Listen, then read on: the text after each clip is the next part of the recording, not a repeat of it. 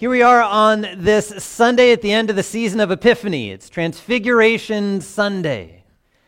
Remember, Epiphany started when we walked through the account of the wise men coming to see Jesus as a young child. The reality of who the Son of God is in flesh on that day. And they saw him as king. And on this day, as we look at the Transfiguration, we see the reality of who that man is as God, in his deity, in his glory, all bright and shiny. And see, the place where this happens is very interesting as well. The time and place where this happens. Throughout the last few weeks, as we talked about the Sermon on the Mount, we were paying attention to where things were going on.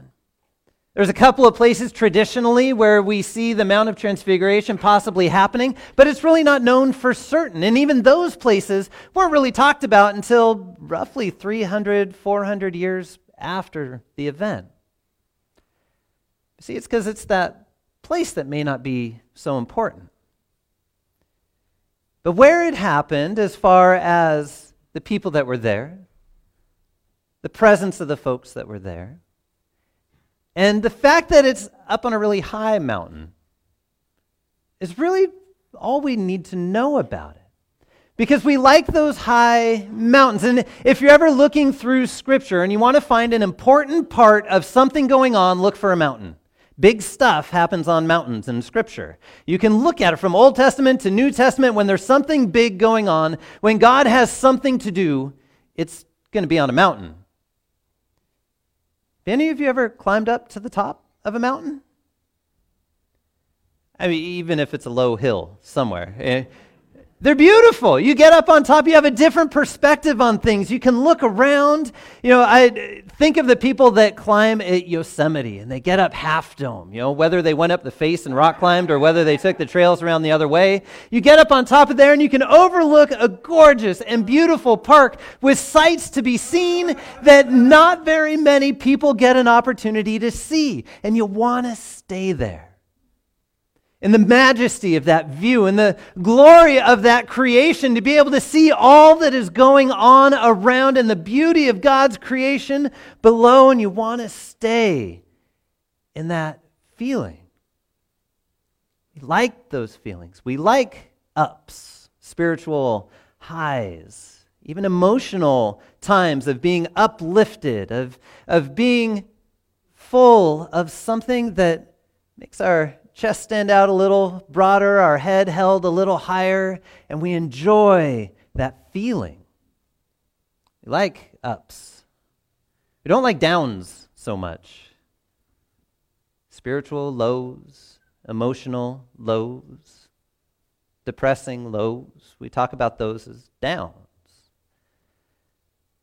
So right before the Mount of Transfiguration, what was going on as Jesus was with his disciples in a place called Caesarea Philippi. Caesarea Philippi is north, pretty much as north as you can get just about in Israel. And it's a small town up there that was renowned for pagan worship.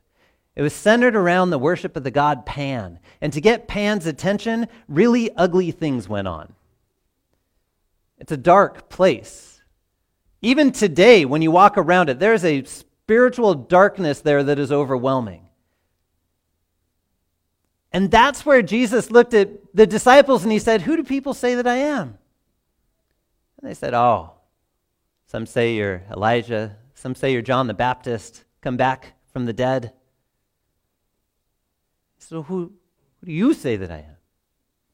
And we get Peter, right? Peter with the strong voice, usually the one who speaks for all the disciples, and he says, "You are the Son of the living God, the Christ, the Messiah. You are the anointed one." And Jesus says, "Yeah, blessed are you, Simon. Because flesh and blood didn't reveal that to you, but the Holy Spirit revealed that to you in faith." And that confession happened in the middle of one of the lowest, darkest places around. And it's not about a week later, just about, that we find Jesus with 3 of his disciples, right? With Peter, James, and John, and he takes them up on a high mountain, which Jesus often did when he went and prayed. He'd go find a desolate place, a high place, a quiet place. And he takes these 3 disciples with him. And it's interesting then to look at that as well, because for anything to be true in the Jewish culture context, you had to have witnesses. And specifically, you had to have 2 witnesses. And so if you experienced something, you had to have 2 people along with you that could corroborate your story and be a witness to that story. So Jesus pulls 3 of his disciples up, takes them up to the high mountain. It starts to get a little bit late and dark, depending on which account you read in Matthew, Mark, or Luke. John doesn't record the transfiguration, even though he was there, but the other 3 do. And specifically in Matthew is the one that we're walking through now. But they're up there, and he takes them up there, and they're kind of regular or familiar with this cycle of Jesus pulling a few of them away to go pray, and they go up on this high mountain to pray, and they're hanging out there for a little bit, and then all of a sudden, in the midst of everything that's going on, Jesus gets really bright, transfigured, glorified, standing there with Moses on one side and Elijah on the other, which is funny because they don't name themselves in the conversation. So you'd imagine there's probably some conversation afterwards as they're walking down when they go, "Hey, Jesus, who was with you?" They didn't have pictures to know what Moses and Elijah looked like, right? I mean, unless he had the tablets. But other than that, there's some conversation. Jesus, who were you talking to? What was going on? What was the conversation? What were you talking about up there, right? But they're there in the midst of glory, in the midst of a little piece of heaven on earth. Now think through Peter's thoughts for a second.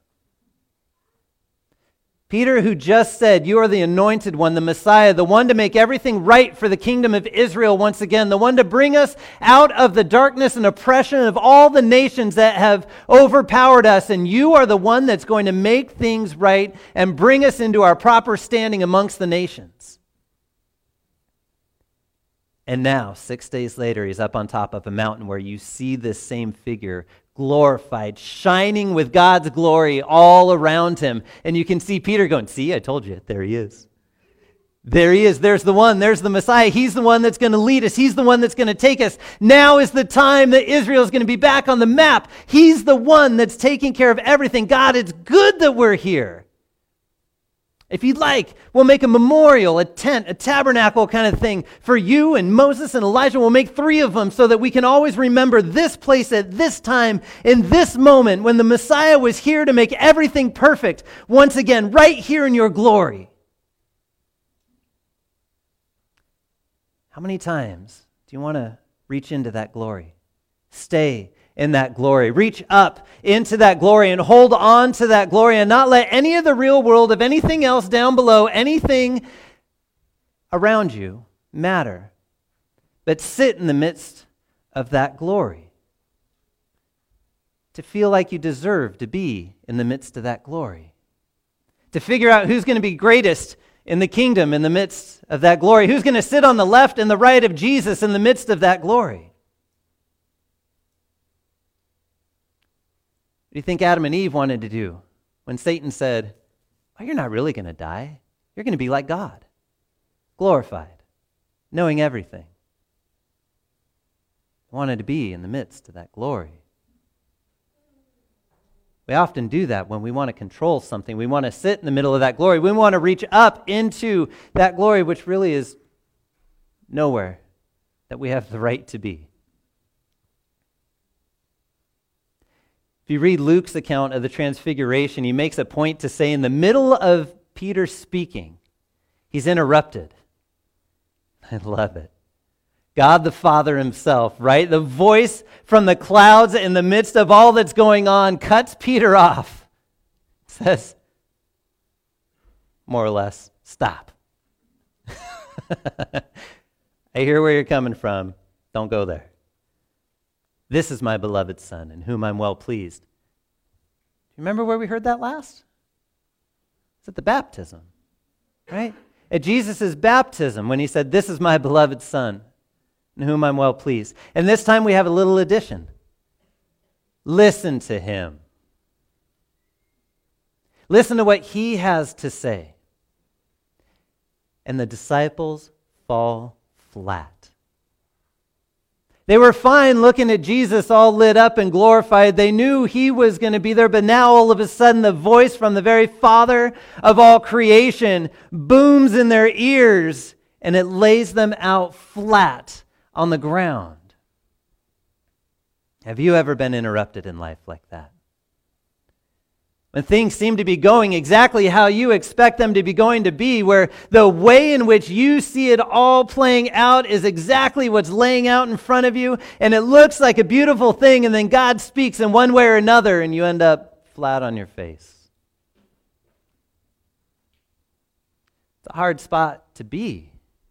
And they're flat on their face from fear of the presence of God, as they know that they are not holy in amongst themselves, but they are sinful, sitting before a holy God, laid out on the ground and hearing his words, speaking over them, not knowing what it means for this voice to be heard once again.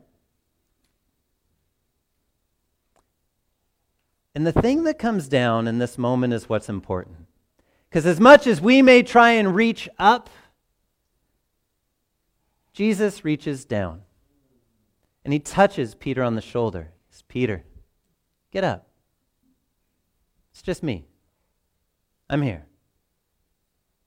See, when we're down, it's really hard to reach up.